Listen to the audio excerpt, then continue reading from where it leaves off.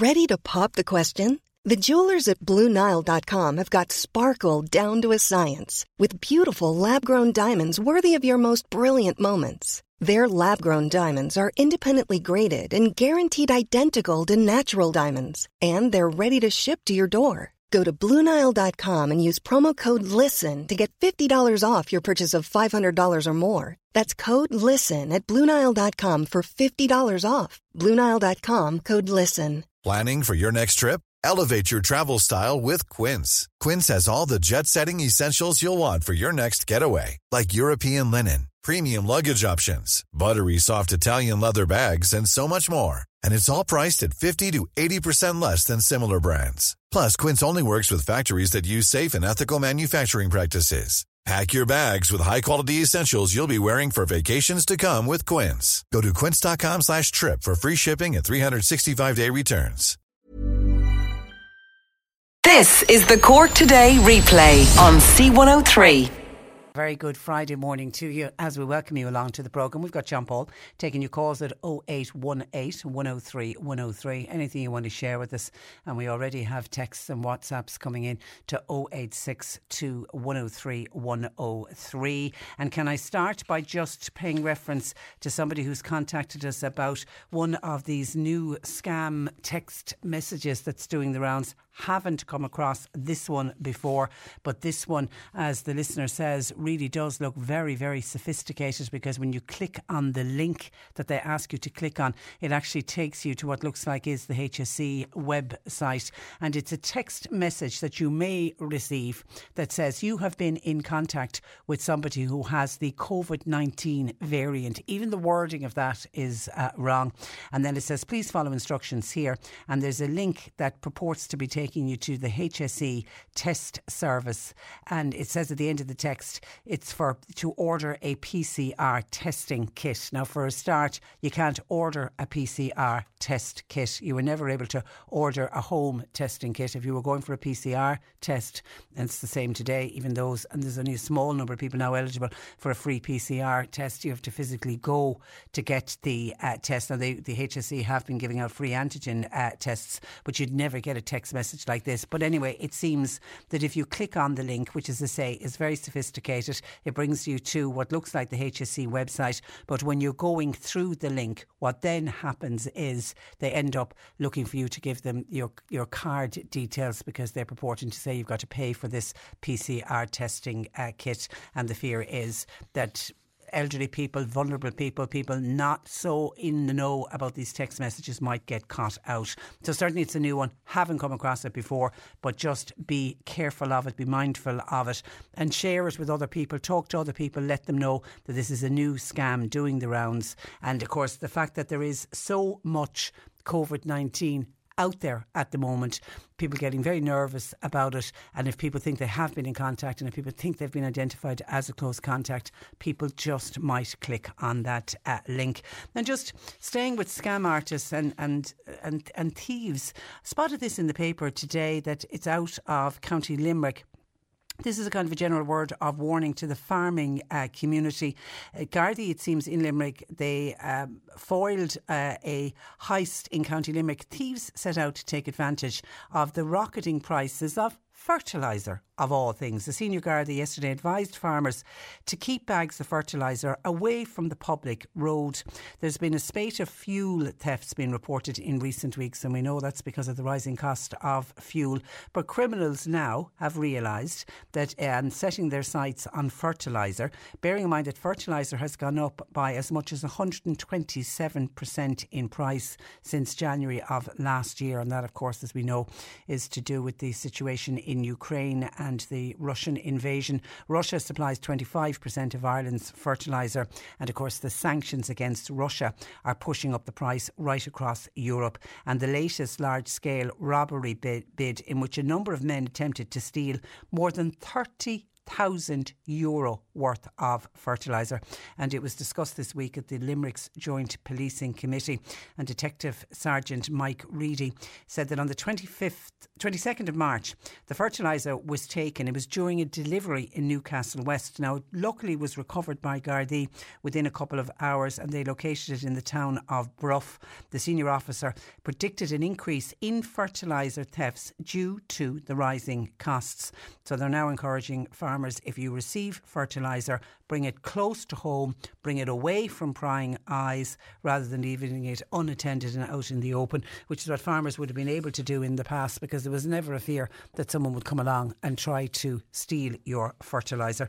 And I have a funny feeling that that's going to be the first of many thefts or attempts of thefts that we're going to hear about. So please be careful. It's hard-earned cash that farmers are using to buy what is already very expensive fertiliser without some con artist coming along and stealing it from you. 0818 103 103. Now, there's lots in the papers today about refugees and about the Ukrainian refugees arriving in this country, and I know we've had some reports on the news as well about it, and I don't know whether this has prompted a text in from a listener who says, "Hi Patricia, on the whole refugee issue in this country, maybe I'm in the minority here and it's probably not a very popular thing to say, but at the end of the day, we here in Ireland, we're a small country and we must be realistic about trying to cope with such large volumes of people coming into this country. We already have a shortage of accommodation and problems in our health system. Nobody wants them sleeping in warehouses or in tents. I think," says this listener, "a cap or a limit should be put on the numbers, and everything then that's possible can be done for the ones that we take into this country. It's all very well saying, oh, we can manage by paying children's allowance and social welfare to these Ukrainian refugees long term will soon have us all heading back to a bailout. Utopia doesn't exist," says this listener, who's wondering, are they in the minority in calling for a cap on the numbers? And you know, and I can see by the tone of your text, you know it's not a popular thing to say, and I know you're being quite caring in how you're putting your text together, in that you don't want to be seen as somebody who's turning your back on people who are fleeing from a war situation. And we have had from day one the Taoiseach, the Tánaiste, Minister for Foreign Affairs, all saying that there won't be a cap put on the number of refugees. If they need to come here for shelter, then we will welcome them with open arms. But I don't know if you're in the minority when you're sitting there thinking, should we be putting a cap on the numbers? And you are trying to be as realistic as possible about it.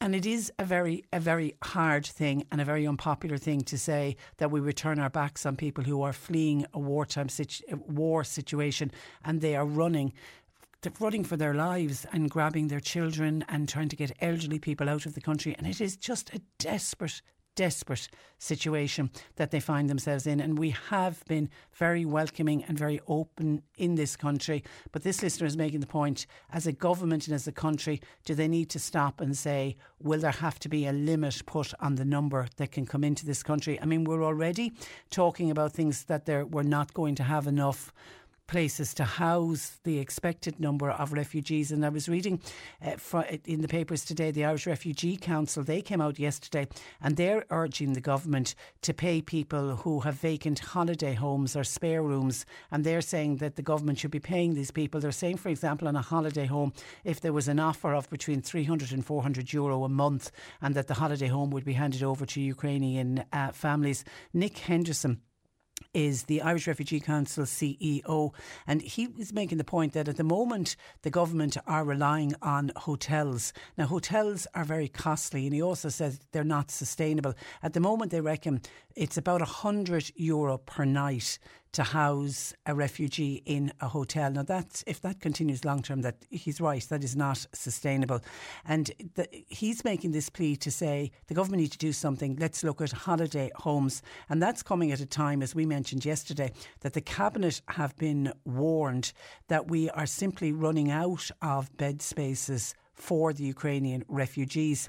A shortage of beds is expected by as early as the end of this week, and it's also believed that as many as 10,000 people could have nowhere to stay by the end of this month. At the moment, more than 19,000 Ukrainian refugees have already arrived in Ireland, but as the crisis continues, that number is expected to rise. On Tuesday of this week, the Cabinet was told that there, on average, 580 refugees are expected to arrive every day.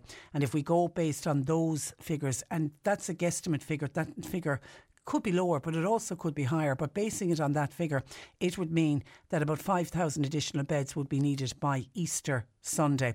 That's on top of those that are already identified across hotels, B&Bs and guest houses, state facilities and accommodation that's already been promised by people who've got vacant homes and vacant rooms.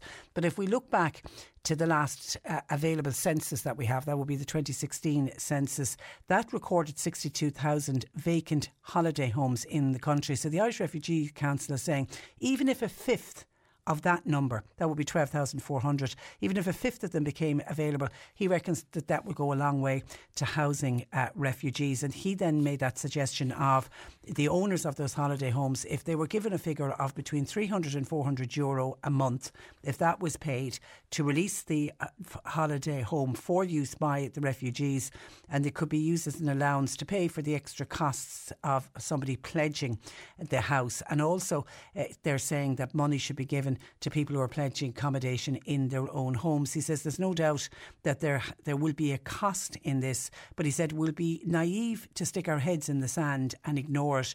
But he said the current reliance on hotels is much more costly and therefore is simply not sustainable.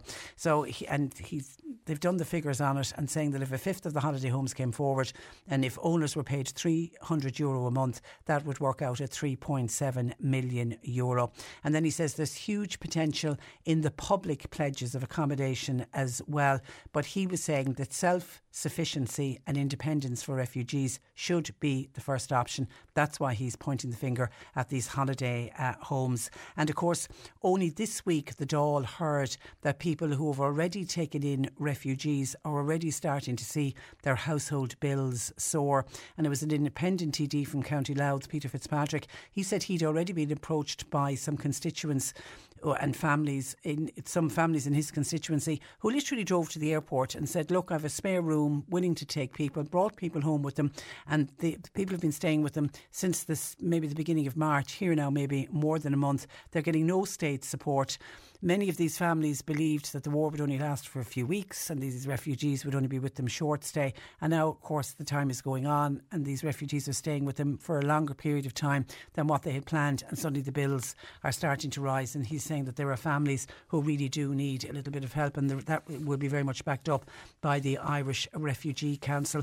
So certainly something has to be done, because there's no sign of the war on Ukraine ending anytime soon, and we've no way of knowing how long the refugees will remain here. All of them want to go home. They want to get back home as quickly as possible. But in the meantime, we have to plan now more for the long term than for the short term. And certainly I think the Irish Refugee Council is right. The hotel accommodation, while it's necessary and it's needed at the moment, it certainly is just not sustainable. A flurry of calls and texts reacting to the listener who was wondering, were they in the minority when they're saying we're a small country and do we need to put a cap on the number of refugees coming in from Ukraine? Just to give you a sample of some of the calls coming in, Carmel in Skib says, I agree with that listener. While I do feel we have to help those fleeing the war and I welcome them into this country with open arms, the last thing we want is those fleeing war to come to Ireland and then to be housed in less than perfect conditions, or not to be able to access the basics because we've simply taken in too many people. That's why I feel we do need to limit the numbers due to the amount of people coming, and as a country we can only cater for so many, and that the government really needs to look at that again and look at that idea of not putting a cap on the number. Anthony in Glanmire agrees. I welcome Ukrainians here. We've all been out doing the collections us locally. But my fear is we simply won't be able to cope. And if we end up putting refugees then into poor conditions, they are the ones that will suffer.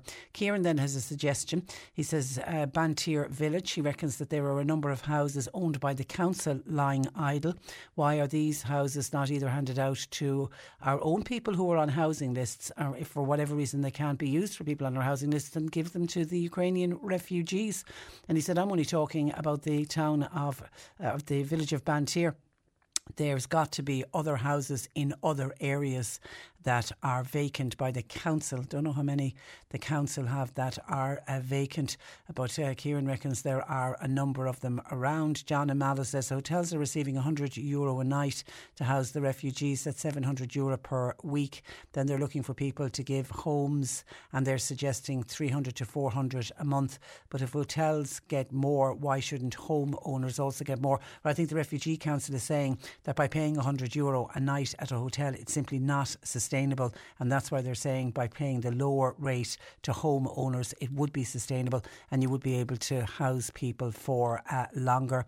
Hi Patricia, I hope this message finds you well. It does, thank you very much. Totally agree with your listener who suggests putting a cap on the number of refugees coming into this country. I'm not being racist, we have to be realistic. I feel so sorry for the Ukrainians fleeing war, but we have to be realistic as well. Joe in Dunmanway also agrees we need to put a cap on how many are coming, how many Irish citizens are homeless and sleeping on the streets. We need to house our own first. And on. So that's the type of commentary that we're getting in this morning, but there are a lot of people saying that the government need to be realistic. And I do think that's a valid point about, because, you know, they're talking about warehouses and converting warehouses for refugees to sleep in. I mean, that surely can't be a long-term solution to the problem. We have to now start looking at the long term, particularly when it doesn't look like the situation, the peace is anywhere close to being realised in Ukraine. So I think people are, and I think there's a sense from the text and the calls coming in that people are being very caring, and, you know, everyone's heart is broken for the people of Ukraine, and that people are coming to this with a very realistic view and saying that the ones that do come need to be really so looked after, and we certainly don't want people coming and having to stay in substandard conditions. 0818 103 103. John Paul taking your calls. A reminder that today is our final day for the Racing Home for Easter Festival. We will have one more question for you later on today on the programme. Your chance to win a pair of tickets to go racing on Easter Sunday. But somebody today, one of our listeners from across the week, or it could be today's winner, will get their prize upgraded to dinner for two at the restaurant out at the races, and then following at the end of the day they will they'll get an overnight stay for two adults in Springford Hall Country House Hotel, located 10 minutes away from the racecourse. So do stay tuned for that, and you can check out and purchase tickets for the Racing Home for Easter Festival, which runs from Saturday the 16th to Monday the 18th of April at corkracecourse.ie. The government has this week approved a plan to allow for the creation of new regional health areas to integrate both hospital and community healthcare, and it's part of the key Sláintecare reforms. To explain it further, I'm joined by West Cork Social Democrat Deputy Holly Kearns. Good morning to you, Holly. Good morning, Patricia. And you're welcome to the programme. Now, is this, firstly, when I started hearing and reading up about this particular new regional health areas, is this plan in any way like the old health board structure? No, I suppose it has some similarities in how it's divvied out into 6 different regions, but it's very different in terms of how it's set up. You know, we had to disband those former regional health services because they were so kind of dogged by vested interests and political persuasion and stuff. However, the new proposed setup of regions would be to kind of tackle that and to ensure there's equal access to services. And it's a very key component of Sláintecare, Patricia. And the whole idea is that basically regionalisation would ensure that there's a fair sharing out of resources, that services would be provided in each region. So you won't have this kind of postcode lottery for access to services where good services are available in some parts of the country and yet they're not at all available in other parts of the country. So it's about ensuring equal access to public healthcare, and there would be one head of services, and that person would have actual legal accountability for ensuring that there's adequate services provided. To date, there has never been any accountability in our health services. So it would mean that there's actually a budget going to each of the 6 regions.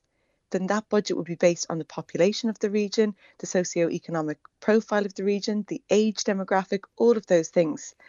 But for everybody listening, Patricia, I'm not sure if everyone will necessarily know what Sláinte Care is.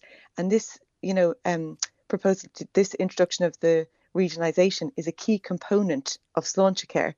But Sláinte Care is basically, it's an overall national health policy. It's costed and tested. It's a cross-party policy for a national health service. And like I said, regionalisation is a key component to it. So because it's fair to say that the highly centralised approach to healthcare simply wasn't working. Exactly. So Sláinte Care is not revolutionary, but I think it really feels that way to us in Ireland because we're all so used to paying €60 to see a GP. It's impossible to imagine how the state could afford to pay for things like that, for all of those things. But Patricia, it's not revolutionary. It would simply deliver what all other EU countries have, what most other EU citizens have, a public health service where you get health based on need and not the ability to pay. We're the only country in Europe that doesn't have universal access to healthcare that is free at the point of need.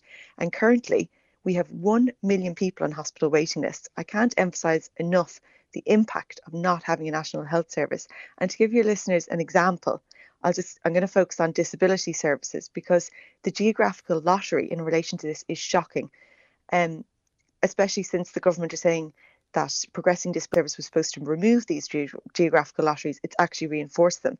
So in CHO4, the Cork Kerry region, Down Syndrome Ireland survey confirmed that 64% of respondents in the Cork Kerry region said their children received no therapy of any kind in the last year, and that figure was 35% in Galway Mayo.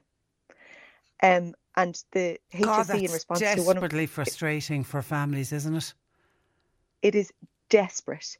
And the HSE, in response to a parliamentary question to me, revealed that the Kinsale Bandon Carrigaline team, the Community Disability Network team there, or the Children's Disability Network team, is missing a physio, 2 occupational therapists, 0.5 of a speech and language therapist, and 2 psychologists. At a committee meeting in recent weeks, in response to one of my questions, the HSE confirmed to me that not one of the 91 Children's Disability Network teams are fully staffed. And I think, sometimes we have to stop and ask ourselves, why? Why do we have this dysfunctional health service? Why don't we implement Sláinte Care? And, the reality is because since the establishment of our health service, it has been dogged by vested interests. And some people really benefit from that current model. Private healthcare providers basically benefit from that model because the people who can afford to go private will. And we've always been told that it isn't about funding. And we seem to, every time that there's a crisis in healthcare, the government will just pour more money into the health service. So the money seems to be there, but it's actually how we allocate it and how we spend it. So from what I can gather from what you're saying, these new regional health authorities will be able to plan, will be able to fund, and then will be able to manage the delivery right in their own areas. Yeah, exactly. So like I said, central component of Sláinte Care, and that was agreed in 2017, and then a map of the areas was agreed in 2019 by the former government. So it means dividing the areas into 6 geographical areas and integrating hospital and community services. And we need this because the HSE has become too large, too bureaucratic and too centralised. So it would mean regional areas would have more autonomy and budgets would be assigned to those areas based on need, having regard to all of those different things I mentioned before, age profile, geographical spread. And it's also important because it would lead to clinical and legal accountability for health outcomes in those areas, as well as spendings and budget. And it would mean that when something goes wrong, like, for example, what happened in South Kerry CAMHS recently, that the buck would stop with somebody. But you mean somebody could lose their job? Absolutely. There'd be actual accountability for the first time. And like you talk about the money that goes into it, at the moment we're spending 22 billion on health services. But this money does go into a black hole. It's not just our opinion. It's not just my opinion I'm saying that. Leaked recordings of meetings with senior Department of Health officials revealed that those officials also believe there's a financial black hole, as well as recruitment targets that are what they called fake because everybody knows they won't be reached. And there's also no way for the Department of Health to follow the money at the moment it provides to the HSE, because there is no integrated financial management system, all of those different things. But so what happened this week? I think it was no surprise. So Donnelly brought proposals for the implementation of the RHAs to Cabinet on Tuesday, and he suggested 3 options. 1, doing nothing. 2, doing the bare minimum. Or 3, making the radical changes that Sláintecare envisioned. And the Cabinet has chosen option 2, doing the bare minimum. So they'll roll them out to a certain extent, but this will not provide the reform that we need. That minimalist approach would still see power centralised in the HSE instead of regional areas being given autonomy, instead of being established with a strong legal footing with specific legislation. They'll be administrative only. So essentially, they'll be like satellite offices of the HSE instead of being independent. So that means that the centralised HSE managers will remain in control instead of decision making and accountability happening locally, which we know has better outcomes. So it will inevitably lead to increased cost, further bureaucracy, all of those things. And the Minister said that the regional health areas will get their own budget. That seems to be the only concession, but it seems like they'll have little autonomy about how it's actually spent. So that's incredibly disappointing. Sláintecare was supposed to be a radical restructure of the health service, something that is so badly needed. And the manner in which the government is now proposing to implement those regional health areas is actually a betrayal of the vision of that policy, and it means we won't get the kind of services. So you're now saying that these regional health authorities are not going to work? No, not if it's actually carried out properly. Okay. And I suppose, Patricia, it's not really surprising that there's kind of a half-hearted attempt at Sláintecare happening now, because, you know, recently we saw key figures in the Sláintecare advisory body. And one of the key recommendations of Sláintecare, there'd be an independent advisory body, because, you know, one of the things that came out of the Sláintecare committee, and that committee was chaired by my co-leader of the Social Democrats, Roisin Shortall, is that we can't task the implementation of this new policy. You know, the Department of Health can't do that, and the HSE can't do that, because they're the very institutions that we want that have change. an aversion to change. Yeah. So we saw a number of them resign. Exactly. So what happened was, you know, as this, you know, we had the new government forming, no action been taken, and key figures in that independent implementation advisory body resigning, citing a lack of political will. And then what happened? The government decided that instead of that body carrying out the first, one of the most important parts of Sláintecare, which is regionalisation, they decided that senior figures in the HSE and the Department of Health would be tasked with implementing regionalisation. The very bodies, the very organisations who have that institutional aversion to it have been tasked with implementing it, and lo and behold, they're doing the bare minimum. So it won't actually amount to a national health service. It will be a kind of a failed attempt at that, where we still see the interests of big private companies prioritised over the interests of, you know, all of the people in the country who just want to have access to healthcare at the point of need. They want to ensure that we don't have. There's almost 1 million people on waiting lists at the moment. Yeah, and we have to do. Yeah. Okay, just some questions in. Councillor Declan Hurley, friends of the Bantry General Hospital, says, could you ask Holly how she sees Bantry General Hospital under the new structure? Is it going to be good for the hospital's future? I would say absolutely. The whole purpose of Sláintecare is to provide healthcare at the point of need. So we spoke about that, you know, you'd have a budget for a region. And for example, if there were 6 regions, the area that Cork would be in, that budget would be spent based on the age profile of the area, the geographical spread of the area, all of those things. So of course, if we had our own budget, we wouldn't be saying, oh, we don't need these services here. We know we have a huge geographical area. We know we have huge issues getting emergency services, getting, you know, acute care, all of these things. So finally, we would have, you know, a rollout of budgets where you had to provide, you know, certain services, necessary services, essential services in an area. And if they weren't being provided, well, then essentially that person would lose their job and somebody else would roll in. Okay, but somebody else is worried about, with all these new regional health areas, will we see a lot of new managers and new teams? People always worry about the pen pushers and the amount of managers that we have within our health service. I think that's the problem that we have at the moment. So we have this centralised model, and as we know, like, a model for Dublin doesn't work in West Cork when we talk about the socioeconomics, the age profile, the geographical spread, all of those things. So there's a lot of bureaucracy now. They're setting up children's disability network teams that don't work in this area. I cited the Carrigaline Kinsale region and the lack of staff. What we need is more local autonomy over our budgets, over what we need, because we know what we need, in a certain region, and we need that focus to move away from all of the bureaucracy. And I completely understand what that listener is asking. At the Children's Disability Network teams that I spoke about earlier, like, it just seems they've been a complete failure. What was the point in introducing these? They were supposed to remove that geographical lottery, remove the long waiting list, and all they've done is amplify them. And I think that is because we still have this centralised model. And what we need is, regional policies and somebody who's held accountable for ensuring that those services are provided in a region. And like I said, this isn't some kind of, I think it can feel like a far-flung dream in Ireland. Like, how could we have a health service like that? It seems so out of reach for us. Every other country has it. Of course we can have it. It's costed, it's tested. The only component that is missing is the political will to implement it. Okay, a lot of people have views on this. Caroline in Mallow says, I welcome the idea of these regional health areas. Decisions could be made locally, and that will be so important, because when you make a decision locally, you know the value of a service, for example, like Mallow Hospital or Bantry Hospital. But over the years, we've seen some facilities close. Heatherside Hospital in Mallow, money wasted closing down these services, and then a building going to waste. If local management were here making those decisions, they would know the value of those services. While Mervyn in Bandon says, why will this new system be any different than the last was set up by the HSE, was set up to replace the health boards, and we were told that was going to be the be all and end all.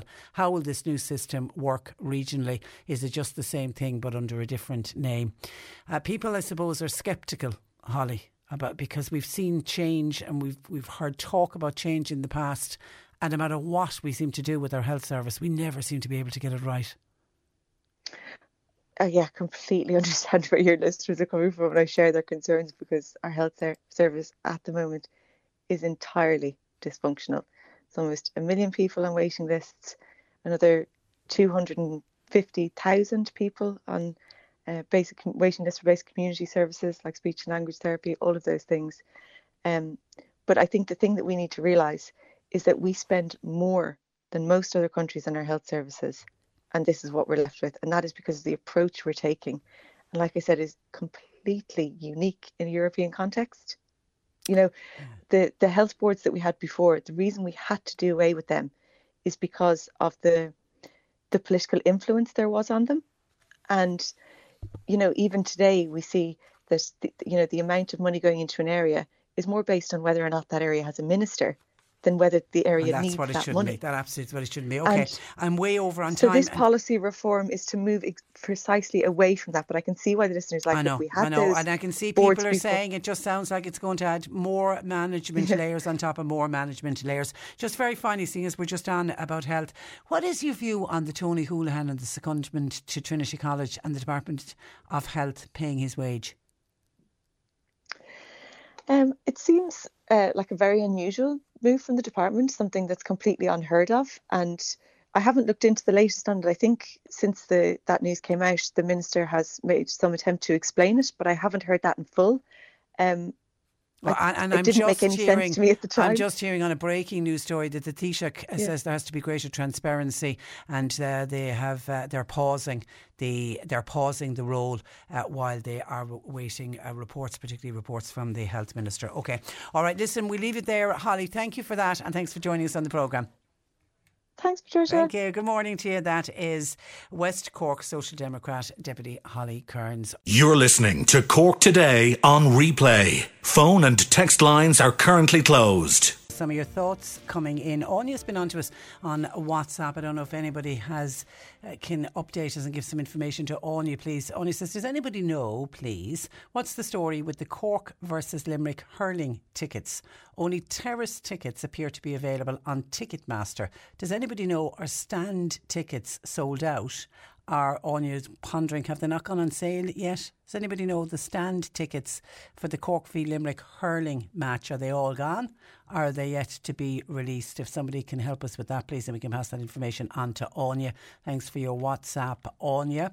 We were discussing the health service and these new regional health areas that are going to be introduced back end of next year. And I think by 2024 they should be operational. Only time will tell if they're going to work or not.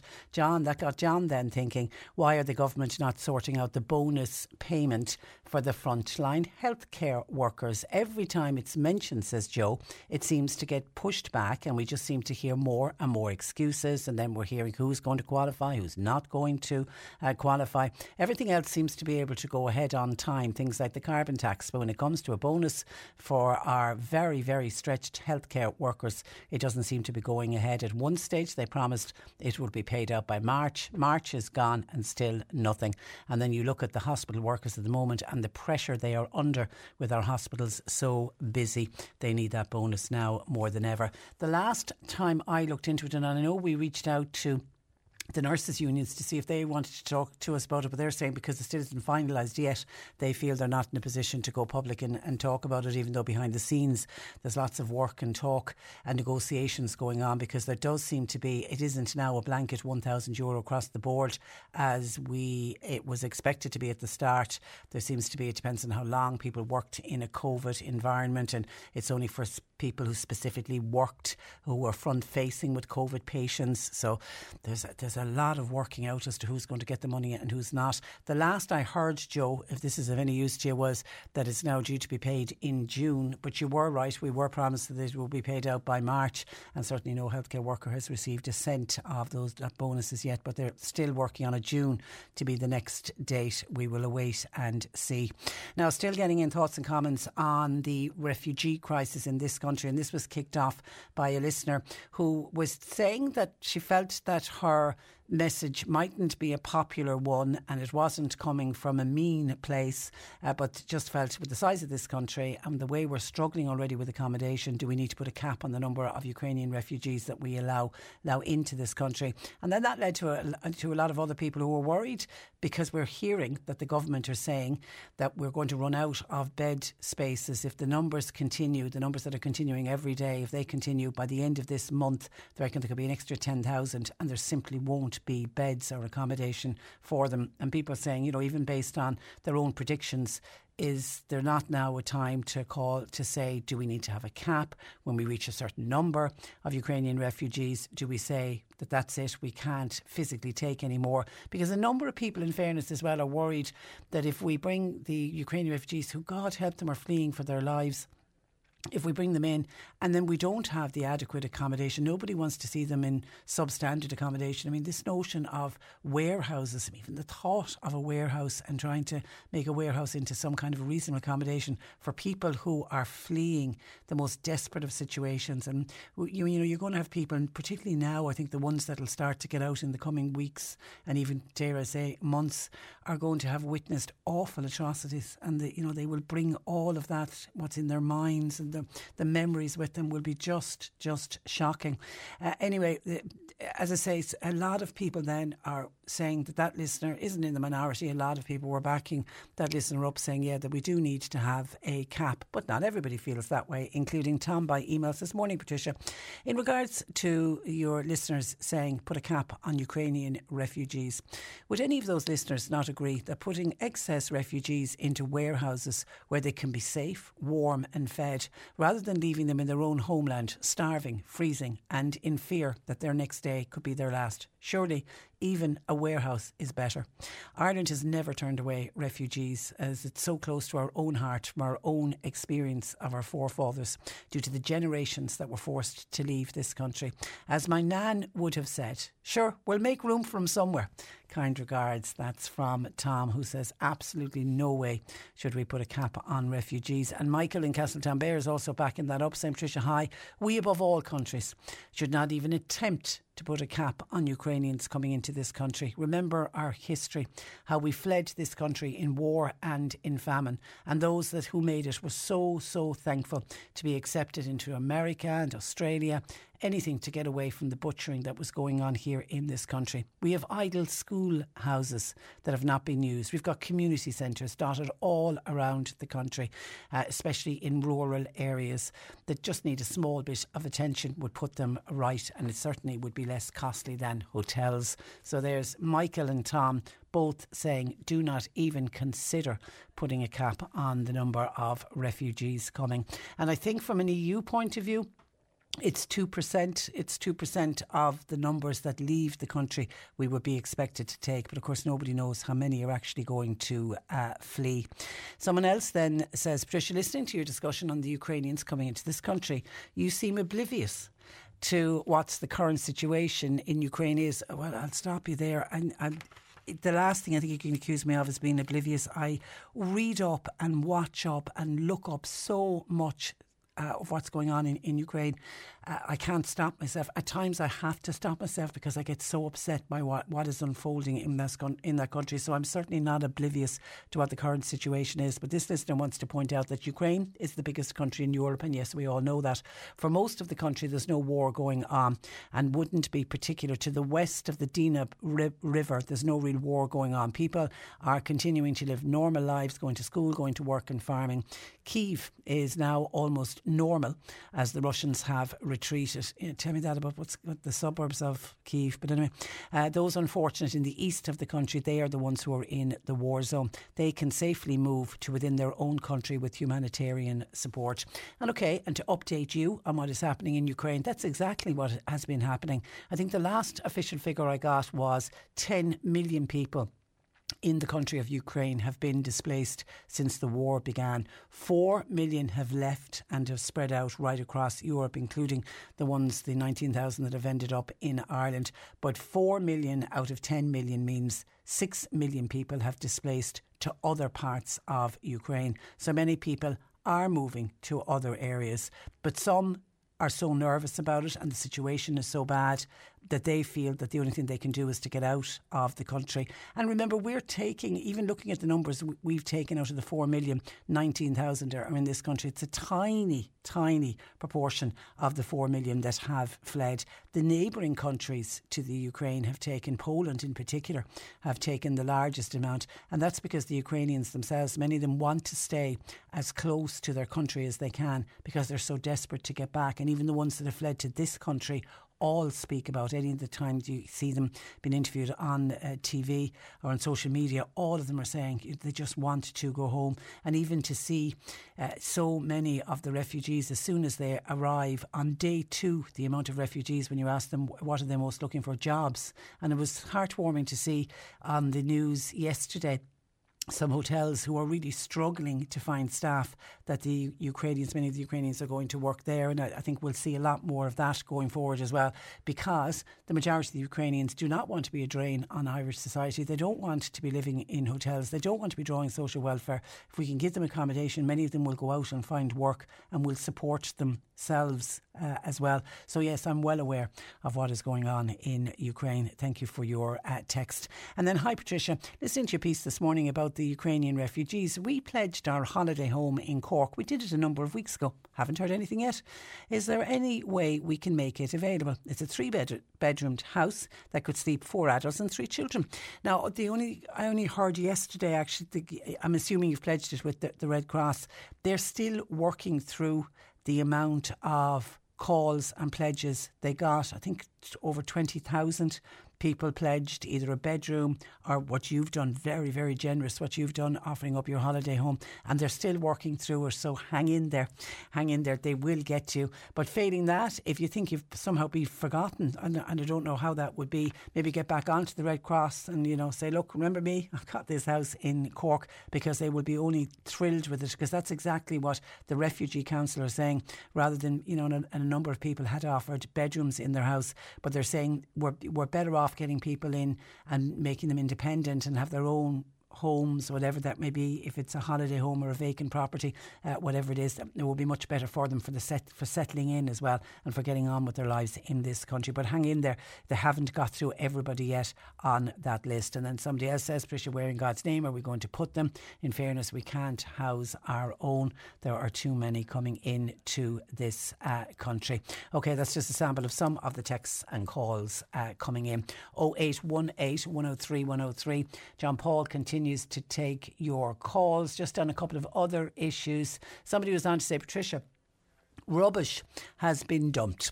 I went for a walk earlier this morning through the playground in Clonakilty. There are jackdaws ripping bags of rubbish. It was placed inside the wall near the entrance. Who in God's name did that? Could somebody responsible please pick up those bags? And if the jackdaws get to it, it will be all over the place. And shame on whoever has done that in the lovely playground in Clon. And then Tony was on, just wants to give a word of warning to people who perhaps are using dating sites. Tony says, I went on a dating site previously, but I just want to warn people.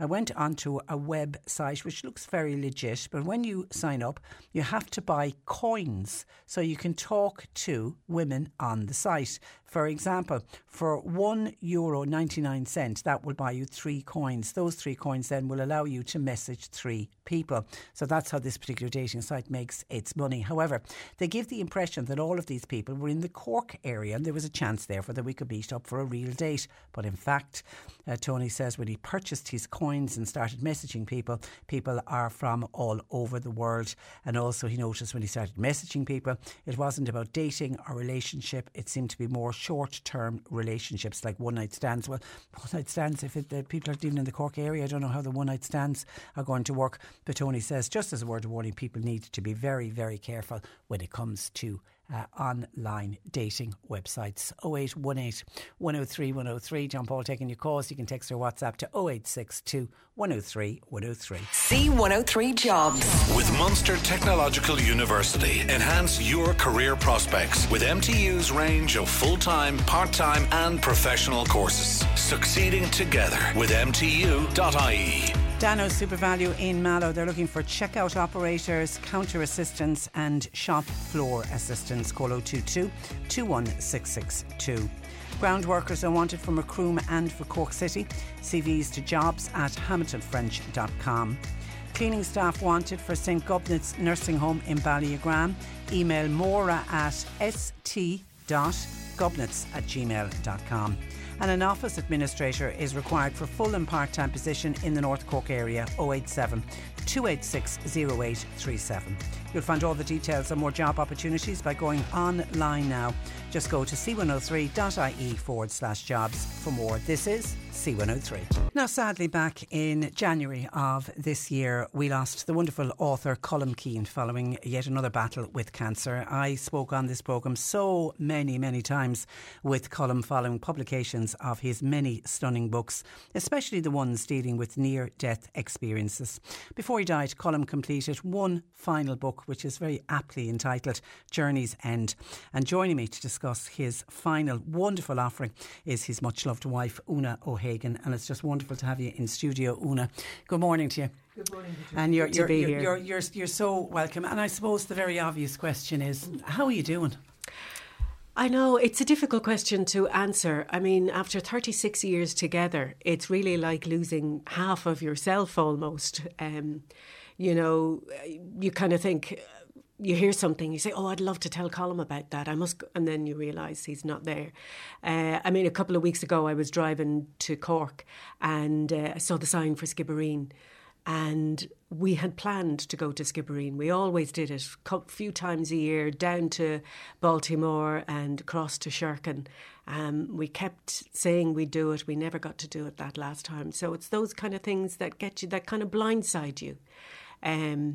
But I know he's in a better place. Yeah. And as I mentioned, it was another battle with cancer. Did he know? Did you have long to process that it was a terminal diagnosis this time? We were. I'll give you the timeline. We were talking to you by phone in kind of September, October. That was it. Yeah, for the last book, the Book of St. Bridget. Yeah. And Colm had discovered a lump on his shoulder. Now, as you say, he had cancer 10 years before, throat cancer. He was given a 20% chance of survival. So when this came along, we were worried, but typical Colm, he wanted to finish the book and then he'd get it checked out. So from October till about the end of November, it was scans, tests. They were trying to find out it was cancer. They spent a lot of time trying to find out what kind of cancer it was, and they never really found out. But we then discovered that it had spread to his lungs and to his pelvis. So we're at the end of November, we were told there was no hope. Now, he was offered treatment. He was offered chemotherapy and radiotherapy, and Colm turned them down. He said, no, the first thing he said when he was offered chemotherapy was, I don't want to lose my hair and beard again. I don't want to be that sick person. Yeah. I want to live the best life I can for the time that I have, and he did. Yeah. And he was, because when we were speaking about the book on St. Bridget, I had said to him, and both of you, what's next? And and you said, that's it, I'm done. And he said, well, I'm writing. And that was this. This was Journey's End. Yeah. So he continued. Had he finished? Did he continue that? He had it. He had it finished and kind of ready to go. He had been working on it it was about 10 years of research around that. He'd spent 1.5 years writing it, and just before Christmas he kind of looked at it again, tinkered with it a little bit, but finally got it sort of print ready, and he was ready to go with the publication. But in fact, on the Friday, literally a week before he died, we were talking about whether to bring it out, and we thought he could. He seemed to be okay, but then he deteriorated very quickly and went into the Waterford Hospice sort of Monday, Tuesday, and then died on the Friday. But this was the most important book to him, because this was the culmination of all his research into what happens when we die. And he said the thing he kept repeating was, death is not to be feared. It's not an end, but the beginning of something entirely new. And he wanted people to know that. And the going home, we'll meet again, and heading for the light. They were all the previous books, and this is the culmination of all that work. Is in this one book. Absolutely. Like those books that you mentioned, they're really based on the near-death experience. I'll just give a quick explanation if people don't know. It's when people die temporarily, they journey through a tunnel, they see a bright light, head towards that light, they meet relatives and friends who have passed, and they come to a border or boundary, and they're told to go back, it's not their time. But what Colm wanted to do in this was to find out what happens after the boundary. When you do die, when you do go over that river or bridge or whatever it is, what happens? And he did that he'd spoken to well over 100, lots more than 100 people who had the near-death experience, read widely on NDEs, as they're called, went back through history, through biblical writings, way back Islam, in history. Absolutely, right back to Newgrange and the Greek philosophers like Plato. And the amazing thing is that this recognition of the light, which I'm sure we'll talk about later, but also the near-death experience, people have known of it for thousands of years. So that's what this book was about, and the title just speaks for itself, Journey's End. And it's all the different religions, no matter what religion you are. Yes. They're all interlinked, they all back it up. Exactly. And I'm glad you picked up on that, because Colm said the most important thing about heaven, what sums it up most, is the presence of the light. Yeah. And a lot of, in Ireland, we're kind of... Cool fact, a crocodile can't stick out its tongue. Also, you can get health insurance for a month or just under a year in some states. United Healthcare short-term insurance plans, underwritten by Golden Rule Insurance Company, offer flexible, budget-friendly coverage for you. Learn more at uh1.com. It's that time of the year. Your vacation is coming up. You can already hear the beach waves, feel the warm breeze, relax, and think about work. You really, really want it all to work out while you're away. Monday.com gives you and the team that peace of mind. When all work is on one platform and everyone's in sync, things just flow. Wherever you are, tap the banner to go to Monday.com. There's never been a faster or easier way to start your weight loss journey than with PlushCare. PlushCare accepts most insurance plans and gives you online access to board-certified physicians who can prescribe FDA-approved weight loss medications like Wegovy and Zepbound for those who qualify. Take charge of your health and speak with a board-certified physician about a weight loss plan that's right for you. Get started today at plushcare.com/weight loss. That's plushcare.com/weight loss. plushcare.com/weight loss. We know about Christianity and Catholicism probably more than anything else. So I was amazed to find out that Buddhism, Hinduism, Islam, they all have light at their core. I mean, it's as fundamental to those religions as it is to Christianity. And yet you have people who have had the experience and have seen the light. And Colm had a great description of it. You know, it's where we want to go. It's where there's total love, total joy, a love like you, not like on earth. That we've never experienced before. But there's also complete understanding, a comprehension of everything. And this led Colm to make the point that it's our consciousness that survives death. Yeah. You know, it's... Some people would say that's the soul, but it's whatever phrase you use. Yeah. Language is actually very difficult in this subject. It's a bit clunky. Yeah. But yeah, your consciousness, your soul, whatever it is that makes you continues on. Yeah, and all of the people who he would have spoken to over the years who had the near-death experience, they were almost saddened that they were brought back into, do you know, it's back into their lives. It's funny you say even though that. They weren't even behind. Because I was just reading, before I came into it, I had the book and I opened it up. And it's the story of a woman called Anne. And she had a near-death experience. She said, I'm just reading a little bit. I'm not a religious person, but I remember phrases from the past like lifting your soul. That's the only way I could describe it. I didn't want to leave. I'd have loved to have stayed longer, and I felt very sad coming back. But that's what happened. I was told to come back, and I did. The feeling has never left me. I don't have a fear of death now. When someone close dies, I feel differently about it. I don't grieve for them. Even though I'm sad and cry, I feel they're gone home. Yeah, and you know, when I was reading this book, and I was reading it while I had COVID last week when I was off, and I was very conscious that this was Colm's last book, and part of me was saddened, saying, "Oh, I'll never read another one of his books again." And that was the one thing I remember during one of the interviews for one of the other books, Going Home or We'll Meet Again. I remember saying to him, he had never had a near-death experience, but I remember saying to him, "Do you fear death?" And he's sitting almost in the same seat that you are now. And he looked at me and he didn't even bat an eyelid. He didn't even stop and think about it. And he said, "No, I don't." And then we ended up discussing it's who we leave behind. Yes. But I'm assuming right to the end there was no fear for Colm. No, absolutely not. On the Monday, he died on a Friday. On the Monday, we went into the palliative care consultant. And the first thing he said to her was, "I'm dying," which is a pretty brave thing to have to to come out and say. And he said, "I want to die a peaceful death in tranquil surroundings." That was the only thing that concerned him. He didn't fear the process of dying. He didn't fear death itself. But he wanted to be in the right kind of environment. And because he had had time, and this is something we all need to think about he was ready for it. He was prepared.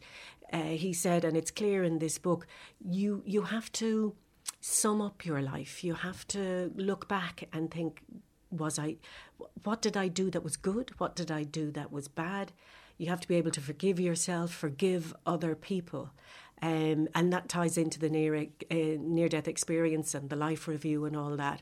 But he had had time to do that. He had thought about it. So no, he didn't want to go. Yeah. You know, I mean... Well, he didn't want to leave you, no, I think, exactly. was the big one. Yeah, but he also had tons of ideas, you know, like he was 70, but age didn't matter to Colm.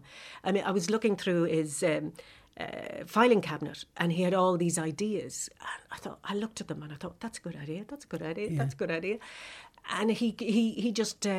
He wanted to continue doing what he loved doing, but it wasn't to be. Yeah, and he had such a curious mind, didn't he? Oh, he did, and was interested in people. Yeah. He was terrific. He really was terrific. And of course, you know, some people will be aware you lost your beautiful son, Sean, a number of years ago. And again, and I'm sure I discussed it with Colm at some stage, Colm's interest in near-death experience and afterlife wasn't in any way to do with Sean. He had that interest before Sean ever became sick. Very much so. Sean became sick in 2005 and died in 2007. But Colm actually became interested in the near-death experience in the early 90s. I think it was 1990. He saw an article in a newspaper about a man who had obviously had a near-death experience but didn't know what to call it. And this piqued Colm's curiosity and he started reading about it. Now, Colm had lost his father when he was aged 11, something I think that really affected him very deeply. So he was always, and he was just that kind of man, you know, he wanted answers to the big questions, you know, what are we doing here? What happens when we die? What's the meaning of a good life? All those kind of things. But no, it wasn't associated with Sean's death at all. And yet he is and they are together now. Oh, absolutely. Yeah. Because this is the thing about Colm's kind of definition of heaven. We survive, our consciousness survives in a reality made by ourselves, where we are surrounded by the things we love, the things and the people that we love. And our consciousness creates this. So when we finally cross to the other side, we meet the people we want to meet. Yeah. And they're happy to meet us. Yeah. And that's in so many of the stories that's reflected. Yeah. And I think there's great strength or comfort from that, knowing that you are going to meet your loved ones. And when Colm started producing these books, did people then almost come out of the woodwork to say, I want to talk to you, I have a story to tell? You know, that's a very interesting question, because I was thinking back and Colm said he was going to do this book. And I kind of looked, because Colm always had, you know, left field. He never went for the obvious. But I trusted him, that because he always had good ideas. And he kind of put out a call for people. And it was deluged, absolutely deluged by people. But people who were very nervous speaking to him and they would usually start off by saying, you'll probably think I'm mad, but... Yeah. Now, I think the great tribute to Colm's work is that people don't say that nowadays. No. And he would promise them, I'll only use your first name, and they would be fine with that, because he always insisted on using real names, you know, not pseudonyms or anything like that. But there was a real kind of, oh God, I can't tell anybody, people are going to think I'm mad. But like even last night I was talking to an old friend and a friend of Colm's, very solid, down-to-earth kind of guy, loves his horses, farmer, all this. You couldn't think of a less airy-fairy person. And he just said quietly to me, he said, you know, that happened to me. I went, oh, really? Oh. And he said, yeah. He said, I was the happiest I had ever been, and I saw all my people. And that was all he said. Wow. But it's just, the most unexpected people have experienced it, and the most unexpected people will tell you about it. Yeah, and I think that's what I think anyone who is facing a terminal diagnosis, I think this book, I think, is really, really powerful.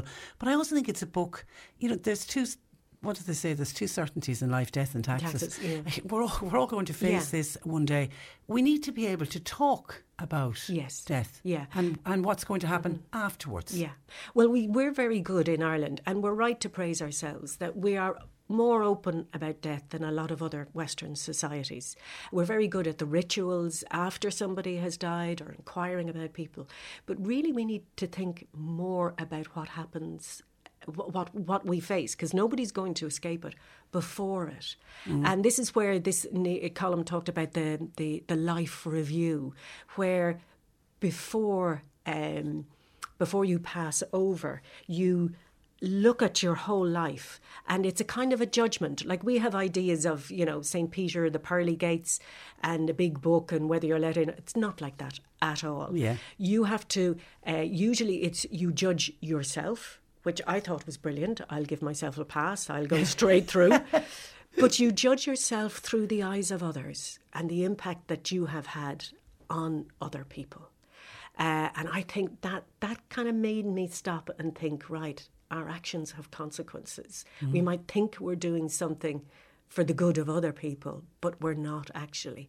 And Colm was very strong on doing that kind of work before you die.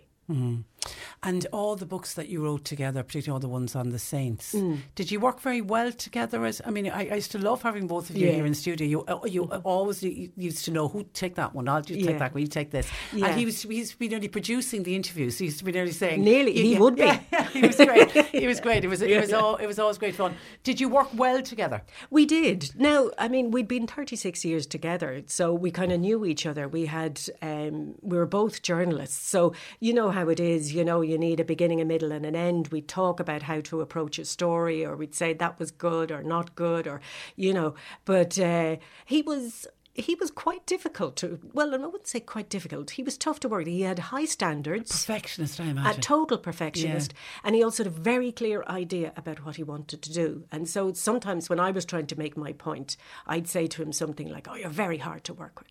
And he'd say, "That's not what Burt Bacharach said." Because when he did his music programmes, he interviewed Burt Bacharach. Yeah. And Colm got him to sign a CD, and Burt Bacharach wrote, "Great to work with you, Colm." So he'd say, "That's not what Burt Bacharach said," and I would go off and make myself a cup of tea and sulk for a while. Am I right? Did you meet in the canteen in RTE? Was that how you first met? Absolutely. I know, it's so mundane, isn't it? Colm, he worked in the radio centre. He was seconded over to Morning Ireland, and there was a tradition there of, after the programme, just going for breakfast. And there would be a big gang of people. It's so difficult following COVID that you can't do that kind of thing. But it's kind of like at a table almost the size of this desk. Everybody would just chat. And I didn't say anything, which was quite unusual for me, but our eyes met across a greasy fry, and the rest was history. Wow, yeah. And did you actually work together? Never. Never? No, never. No. Right. Colm loved radio. He always said the best pictures were on radio, because you go straight. I loved news. I loved television. Like you were talking about his role as a producer, he never lost that. I remember he produced the 1990 summer Pat Kenny show, Italia 90, and he had the idea of sending Nell McCafferty to Italy. Was that his idea? That was his idea. What a genius move. But it's a genius, because anybody else would say, "I'll send a sports reporter." Yeah. But it wasn't about sport. And she was amazing that time. And she was a wordsmith. She described everything, but it was about more than just sport. It was about the soul of the nation. Yeah. And she won a Jacobs Award for it. She did. Okay, Patricia, it's such a pleasure listening once again to the lovely lady Una O'Hagan, the Queen of RTE Newsroom. My deepest sympathy to her on the passing of her wonderful husband. May his gentle soul rest in peace. Somebody says, real pleasure listening to Una today. Would she ever go back on the TV? Would you? I'm too old. And then Kat says, "I was so impressed with Una and Colm's young son Sean, who he wanted his parents to buy a dog after he passed. Could you ask Una, did she ever get a dog? Will you ask her about that?" I know you were sharing a neighbour's dog. Yes, exactly. That was in the book. Which was terrific. But believe it or not, I now have a horse, courtesy of Colm. Go on. Well, Colm, he was a real softie for animals, and there's an interesting thing, a chapter in this book about animals and whether you meet your pets in heaven. Yeah. And you do. But, it was a lovely horse. He fell in love with her, sort of rescued her. We looked after her for about a year and a half. She's sort of living in a kind of tough conditions, and then just before Christmas we bought her, and she's absolutely beautiful. He called her Princess, and she is. Oh wow. So we didn't get a dog, we got something bigger. No, okay. What a beautiful, kind and softly spoken lady Una is. Such meaning in her interview. I wish her all the best in the future. That's from Deirdre. What's the name of the book? So somebody, and where is it available? It's Journey's End, The Truth About Life After Death. Available in all good bookshops, I'm sure. Patricia, listening to your conversation this morning with Una regarding the next step after and where we go. I watched Dr. Cassidy's programme on TV this week in a similar conversation she was having with an author friend of hers and her thoughts about what happens on that next journey. It's a great discussion. We need to hear more about it in the media. We need to talk more about it. And that's the point, isn't it? Yes. We do need to talk more about death and dying. Yeah. I think we've got a very childish idea in a way.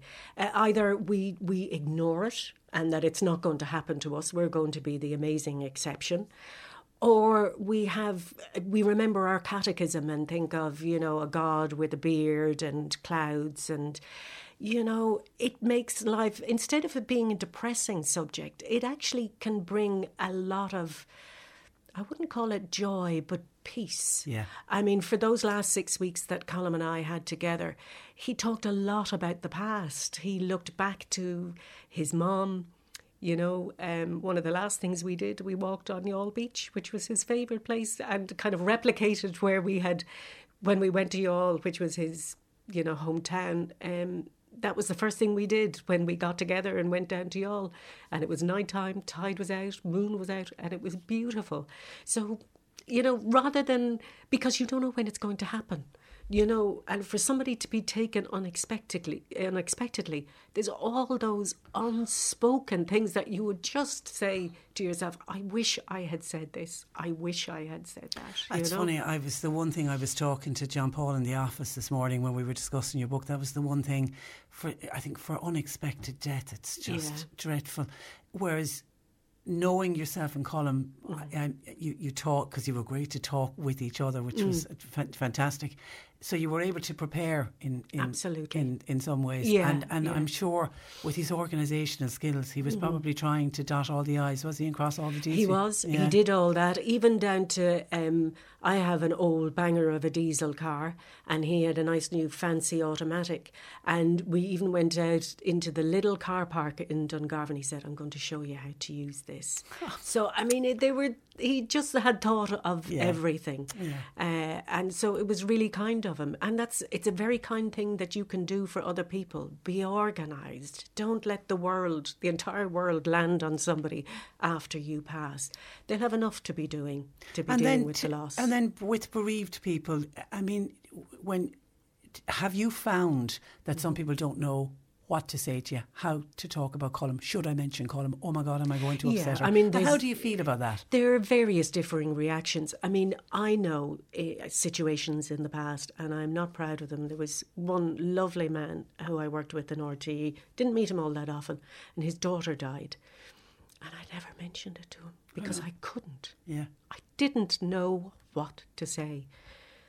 But having been on the receiving end of two deaths that have really impacted me, I understand what people are going through, and it's nice if people ask how you are or mention Colm or talk about a memory of him.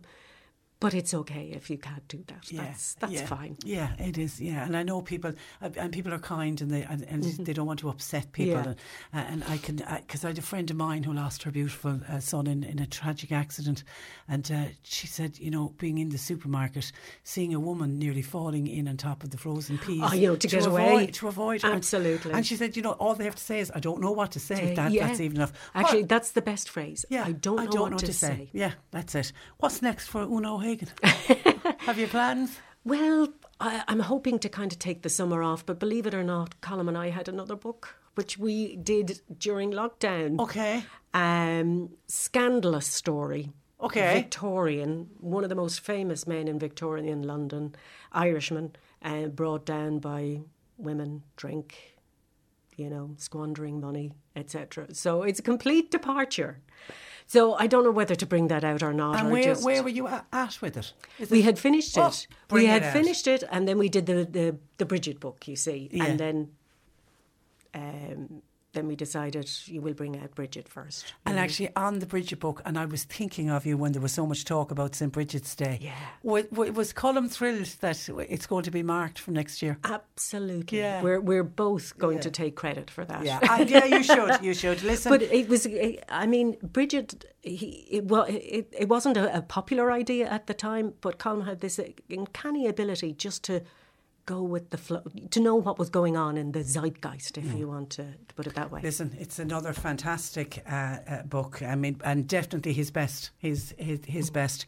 It's with great sadness that he's not sitting here with us today. But listen, it's just delightful to have you in studio. Bring out that other book, and we will love to have you back in studio again. The book is called Journey's End: The Truth About Life After Death, and it's written by Colm Keane, #1 best-selling author. Una O'Hagan, pleasure as always. Thank you for that. Thanks. You're listening to Cork Today on replay. Phone and text lines are currently closed. Thank you. We've an answer to the listener who is looking to buy tickets for the Cork versus Limerick hurling match and is looking to get stand tickets. Went on ticketmaster.ie and there's only terrace tickets available and was wondering what's going on there.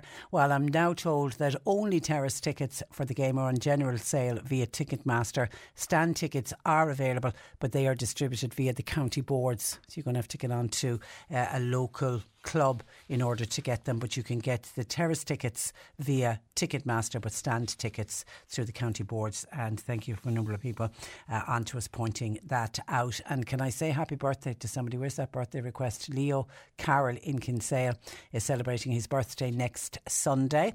Leo, can I tell you, you share your birthday with me. I'm Sunday as well. Happy birthday to you, Leo, from all your friends at work in Bandon Co-op in Kinsale. And of course, my birthday on Sunday means it's John Paul's birthday on Monday, are just a day apart. So we'll be wishing John Paul happy birthday on Monday, and I'll be asking everyone to be kind to him if you're ringing in on Monday. Now, our Racing Home for Easter Festival, we need one more qualifier. Well, a winner, because our daily winners are all picking up a pair of tickets to go along to racing on Easter Sunday.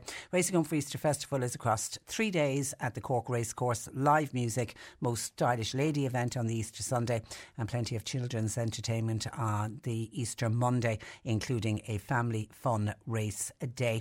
We have a pair of tickets that we've been giving away every day this week, and then later on in this hour we'll put all 5 names into a hat and somebody will have their prize upgraded, which will have dinner for 2 out at the restaurant, a 4-course meal, a race card, and then of course an overnight stay in the gorgeous Springford Hall Country House Hotel, located 10 minutes from the racecourse. Okay, our final question, and again, text or WhatsApp the answer, please.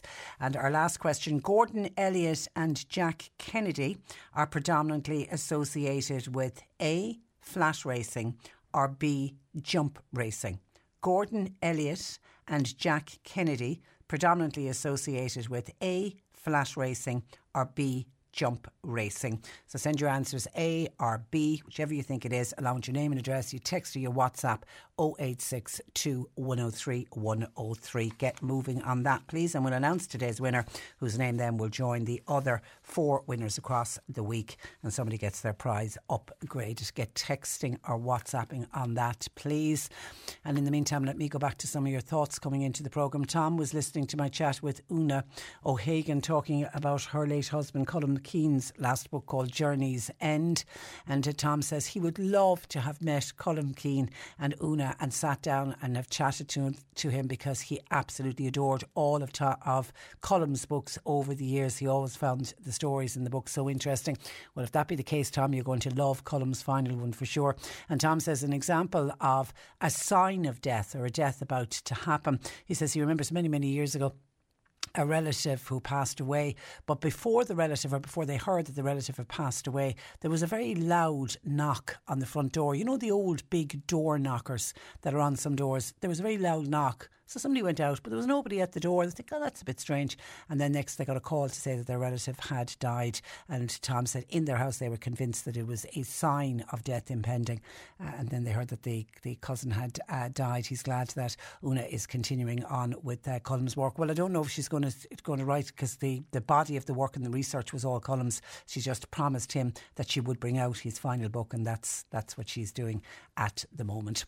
Some of your texts in to us. Hi Patricia, this is on refugees, and we're back again to, this is Tim in Cork saying that there has to be a cap on refugees coming into this country. If not, Tom fears that it will turn Ireland into a most racist the most racist country in the world.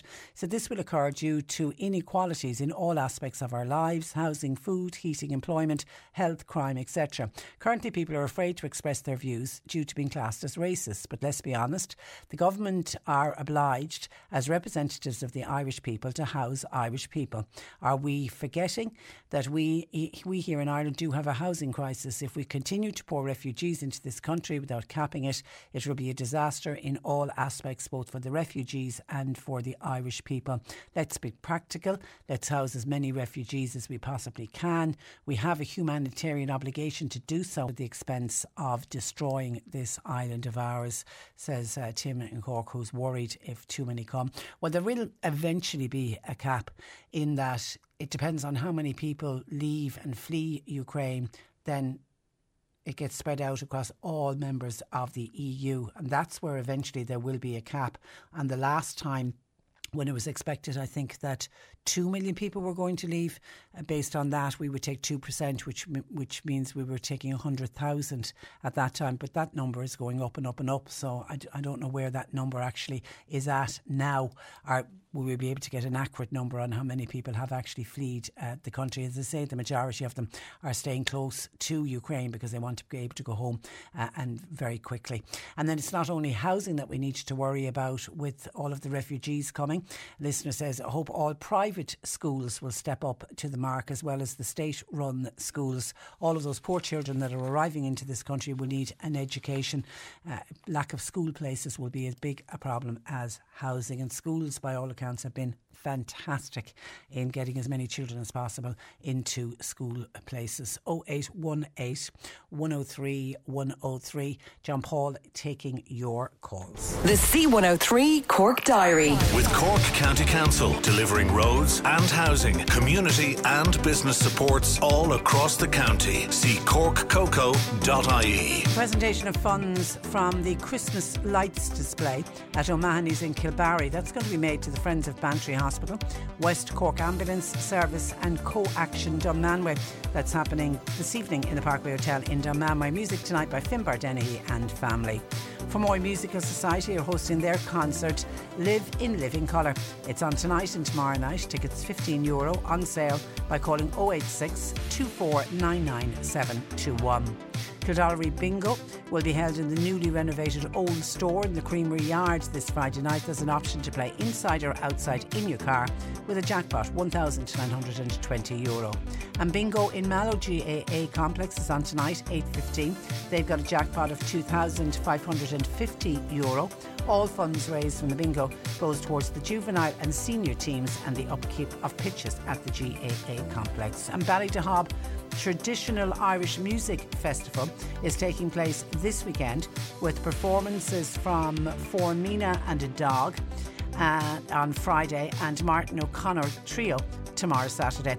Tickets can be priced at BallyDehobTradFest.com. Can I give a very quick mention? I mentioned this earlier on in the week, to a scrap metal collection that's happening tomorrow. It's a fundraiser in aid of Glamworth GAA, and the drop-off point is the Old Creamery Yard in Glamworth Village, and it is tomorrow. If you've got any scrap metal between 10 a.m. and 2 p.m. and if you've got a larger item that you can't deliver, they have a team ready to go out and sort out collection for you. You can call William at 086 1089 285. But if you have items that you want to drop off tomorrow morning, the Old Creamery Yard in Glamworth, any old scrap metal, they include things like trailers, water pumps, electric motors, hay hobs, batteries, silage balers, mowers, milk buckets, agitators, ring feeders, slurry tanks, radiators, any type of cast iron, any kind of scrap metal, and all of it will be collected and sold on, and it's a fundraiser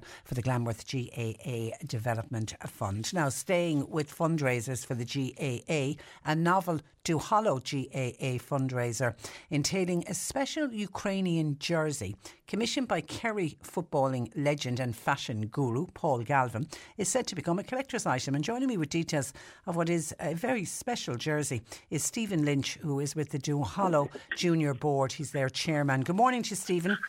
Good morning, Patricia. How are you? I'm very well, thank you. You know, you've named the jersey the Dynamo Duhallow. Talk to me about who came up with the idea for this.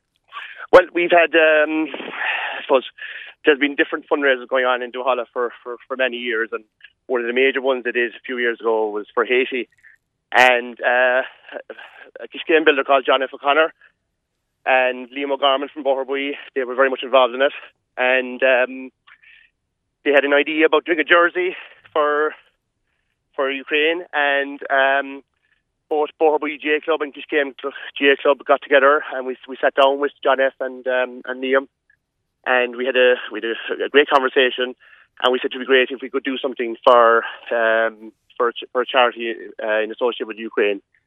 And did arising from that meeting, John F. was onto Paul Galvin. Everybody knows Paul Galvin. Yeah. And as you said, fashion guru, and he was very, very, very enthusiastic about getting involved.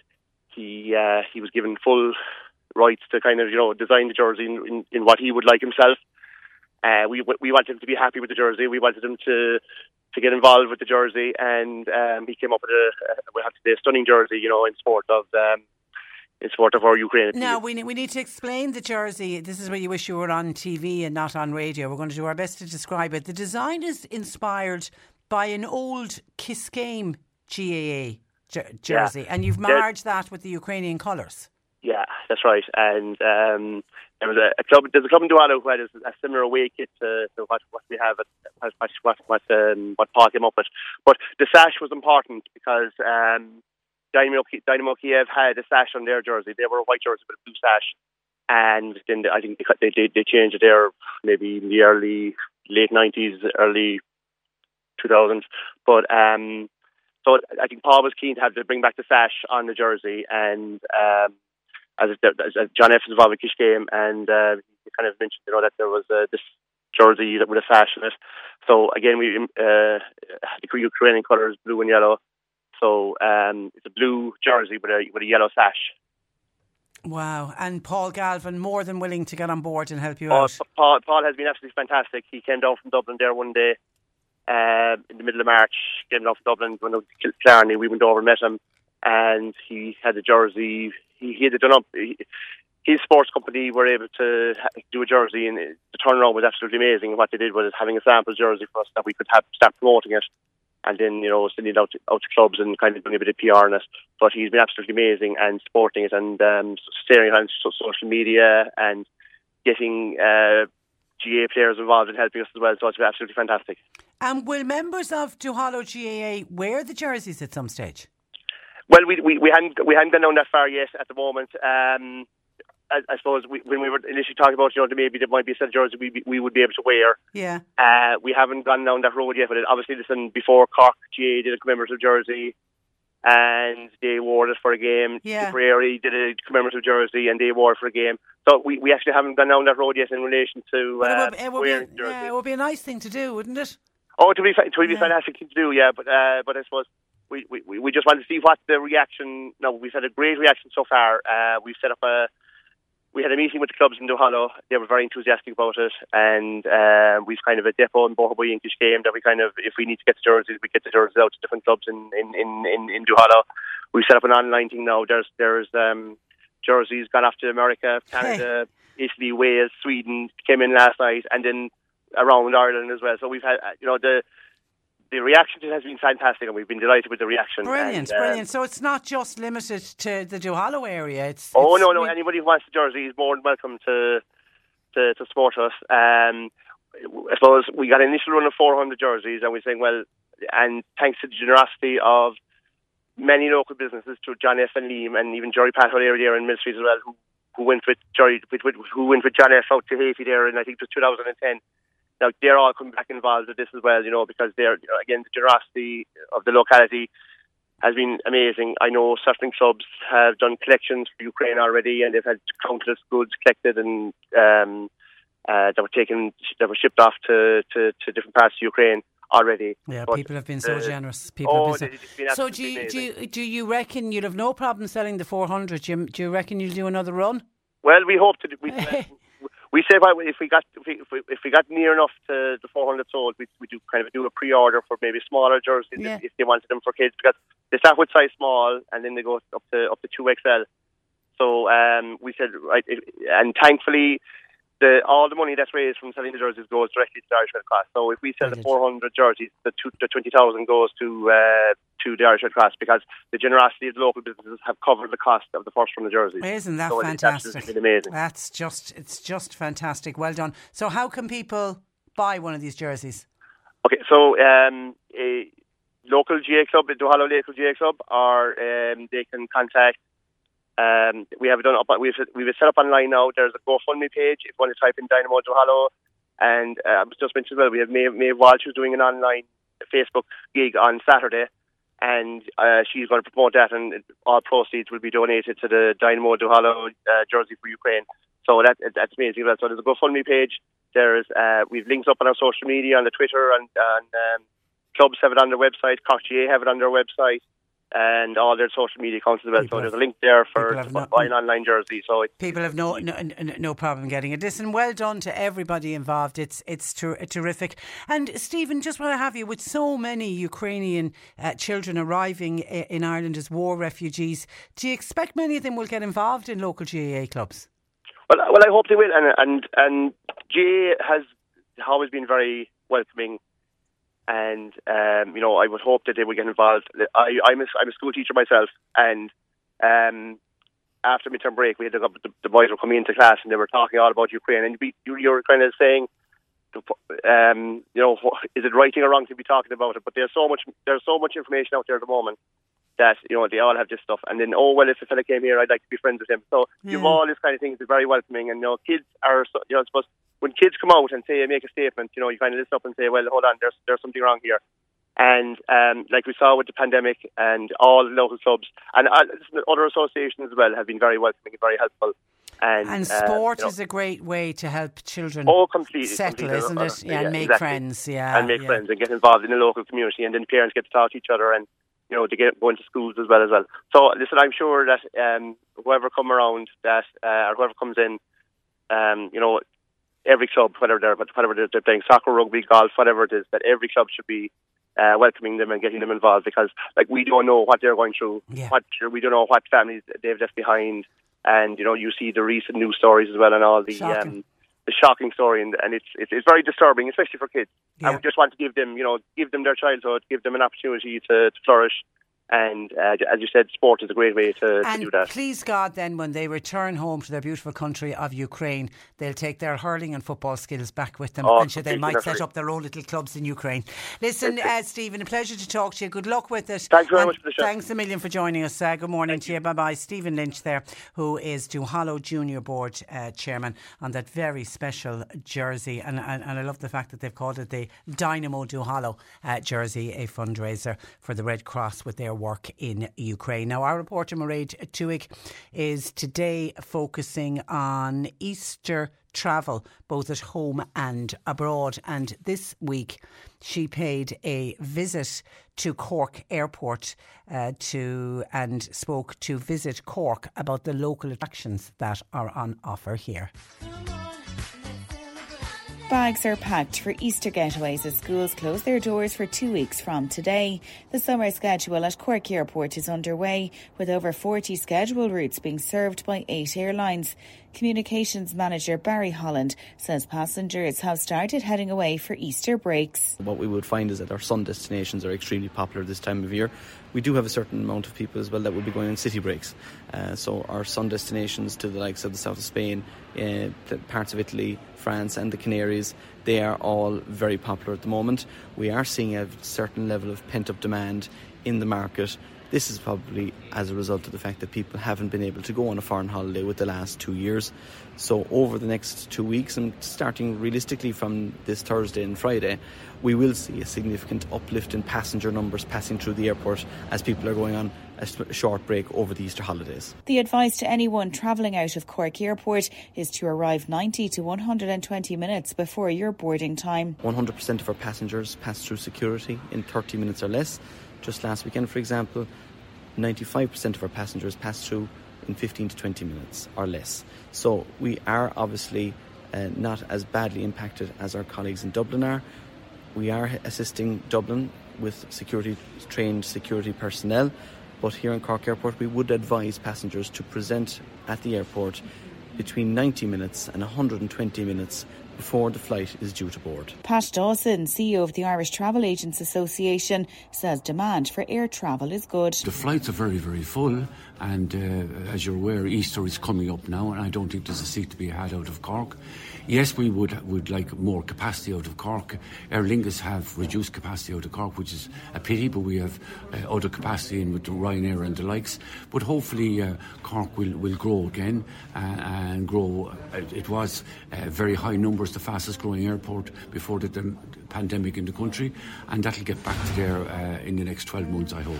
For those who are staying local over the Easter holidays, there were many day trips and staycation options in Cork.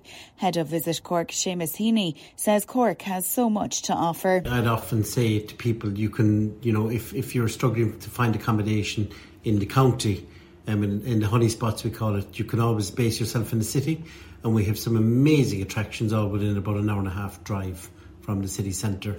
But equally then, if you're based yourself in the county, we have plenty of things to do between north, east and west of Cork. Seamus says there's always been a good demand this time of year. We'd have always seen it, but it'd be a shorter period. Now we're seeing people staying for maybe that day longer, which is fantastic. It's fantastic for the hotels, it's fantastic for the accommodation providers, the restaurants locally, the transport network.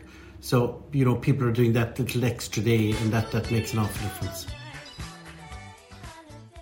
And thanks to Mairead, and happy Easter holidays to all the children who are breaking up from school today. OK, our latest winner on our Racing Home for Easter Festival, and our last winner of the week is Annette Cremin from Tomes East in Macroom. Congratulations to you, Annette. You've just won a pair of tickets to go racing on Easter Sunday. Now we'll put Annette's name into the hat with our 4 winners from the one from Monday, Tuesday, Wednesday and Thursday. And after the break, we'll announce the overall winner. This is the Cork Today replay on C103.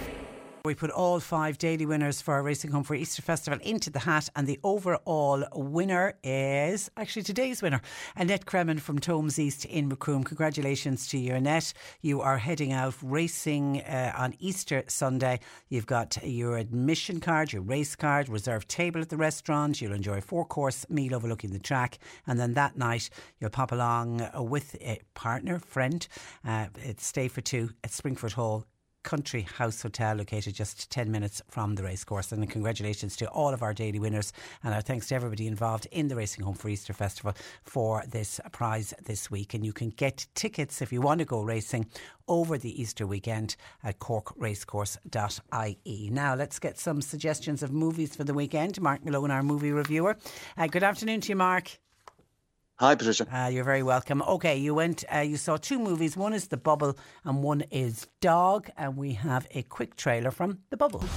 We are one of 2 movies in production right now. If we fail, the studio is going to go down. I'm not a magician. I know you're not a magician. Oh my God, it's Minnie Driver. Oh, I love her. This movie's gonna make the world forget about all their problems. What we're doing is edgy. It's real. Crystal just did a TikTok with a dinosaur. Why do you look like Benedict Cumberbatch right now? Hello, I'm Doctor Strange. Oh my God! I don't like it. Stop being Benedict Cumberbatch. All right, we've got a movie about making a movie. Exactly, yeah, during a pandemic. And that's why it's called The Bubble. Yeah, because this is from John Apatow, who got the idea when he read about the current movie, the current Jurassic World movie, which is being made. Well, I think they've finished it now, but that was made during the pandemic, and the only way they were able to do it is by putting together this bubble where all the actors would just stay in the same hotel, and they wouldn't go outside of that. And they did have problems. I mean, they did have to shut down filming at one stage, and so he kind of got the idea of that. So this is an idea that he got that, and it's about the making of a dinosaur film, which is called Cliff Beasts 6. So they've already made 5 of them, and so this is the 6th one. And like a lot of these movies, they're made in England, so they go to England and they stay in this very, very kind of old-fashioned and big hotel where, and that is the bubble where they're tested constantly. Nobody can move outside of that bubble whilst they're making the film. And so Judd Apatow has decided to make this film, which is basically not just simply about the making of a film. It's a satire also, not just of that, but also on actors. And the thing about Judd Apatow is that a lot of his scripts, a lot of his writing is from his own life. And obviously he has experience in dealing with, people who make movies, people who produce movies like he does, and actors. And it's a kind of a satirical kind of look at how films are made, and of course this within the bubble. And the thing about it is that I wished actually that it was a bit kind of nastier and a bit kind of, that the satire was a bit kind of more direct, really, because it's actually really kind of soft. It's almost like it doesn't really want to offend a lot of the actors that he's taking the mickey out of here, But there's lots of kind of references to the way in which kind of actors behave during the making of films like this. For example, at one stage, one of the actors walks off set and somebody goes, why did he do that? And somebody went, that's what you call the storm off. So obviously he's had experience of that in the past. David Duchovny is an actor in the film, but he keeps wanting to change the scripts because he thinks he feels, he knows better.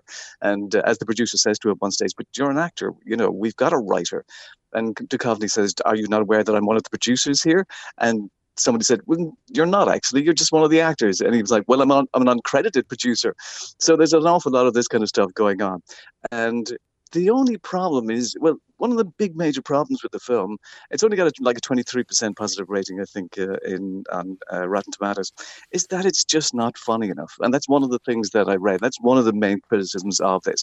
And it's not like Judd Apatow to kind of get this wrong, because he's got a terrific, background in success and movies like, This Is 40, The 40-Year-Old Virgin, Knocked Up, and films like this, which are all hits. Unfortunately, this one is a miss. And it's a terrible shame, because you're constantly waiting for somebody to say something really, really funny. The camera will switch to somebody and they will say something and it won't be particularly funny. And that's its huge main problem, because, of course, it's meant to be a comedy, but it doesn't really, really quite work. And I think that's a shame. Yeah, I saw someone describe it as being mildly humorous. Yeah, exactly. Yeah, I mean, all the time. And the thing is, I don't think I laughed out loud at any of it, but I did smile on a couple of occasions. Peter Serafinovich does come up with a couple of really, really good lines where I did kind of grin, and it kind of lightened my mood ever so somewhat. But it's just a shame that the film wasn't really funny. What's interesting, though, the process of making these kind of films, though, is kind of interesting, and they do show that, because, of course, they've got dinosaurs on screen and they've got to use green screens, and that's kind of interesting. And they didn't scrimp on the CGI dinosaurs, and they're pretty good. And that's it. Actually, when they show the dinosaurs, that's a film I would have liked to have seen. I would have liked to have seen Cliff Beasts 6, to be honest, rather than this. And the other thing is, look, I know I talk about this every week. It's 2 hours, 6 minutes long. It is way, way too long. And that's another one of the criticisms of it. I was watching Saturday Night Live last week, and I think Pete Davidson did a song which was about 90-minute movies. He said, I want to watch a 90-minute movie. And he lists a number of very successful 90-minute movies down throughout the years, as if it can be done. So I'm not the only one who kind of complains about it. Yeah. An hour in, all right, you do go, I've got an hour of this to go, and it was a bit of a slog, and it was a bit of a shame. But it was always interesting, but not necessarily funny. Okay, so mark it out of 10? I'll give it 5. 5 out of 10. Okay, the movie is called The Bubble. Now, the second movie you watch for us is Channing Tatum stars in it, Dog. Yeah. He also produces and he also co-directs here as well with a guy by the name of Reed Carolyn, with whom he's worked on a number of films in the past. He worked, I think he produced the Magic Mike films, so they've got this kind of relationship. And what's interesting is that the previous film is about, a bubble and trying to make a film during a pandemic. They'd actually started this in 2019. I think it was maybe 2020, and they had to shut down the film. They couldn't do anything about it. They just couldn't get the film made, and they actually stopped for something like 9 months and then kind of started off again. What's interesting is that, Channing Tatum had kind of took a step back from the movie making industry for the last few years. He's hardly been in anything. But he's in a couple of movies now coming out very soon. He's in a kind of an action adventure with Daniel Radcliffe, and he's in the next Magic Mike film. And I think what's interesting is that obviously over those 9 months, he was preparing for Magic Mike. So there are times during this movie when he's incredibly muscular, and then other times he's not. But it's about this relationship he has with his dog, and what happened because of those 9 months where they weren't filming. They spent time with there's 4 dogs playing one dog here, and so he managed to spend a lot of that time, those 9 months, building up this relationship with this dog, which of course helped the filming by the time they actually got back to restarting the filming once again. So he's a former Army Ranger, and one of his former Army Ranger buddies has passed away, and he was in the canine division, and he had this dog, and the dog went to Afghanistan with him, but the dog has, because of the subject nature of what the dog does in the army, he has a touch of PTSD. And so the dog is actually quite aggressive. And Channing Tatum is given the job to bring him to the other side of the United States, to the funeral of his former handler. He can't fly because of the PTSD, because the dog won't fly. So therefore he's got to drive him. And it's basically about that. It's about that journey across America.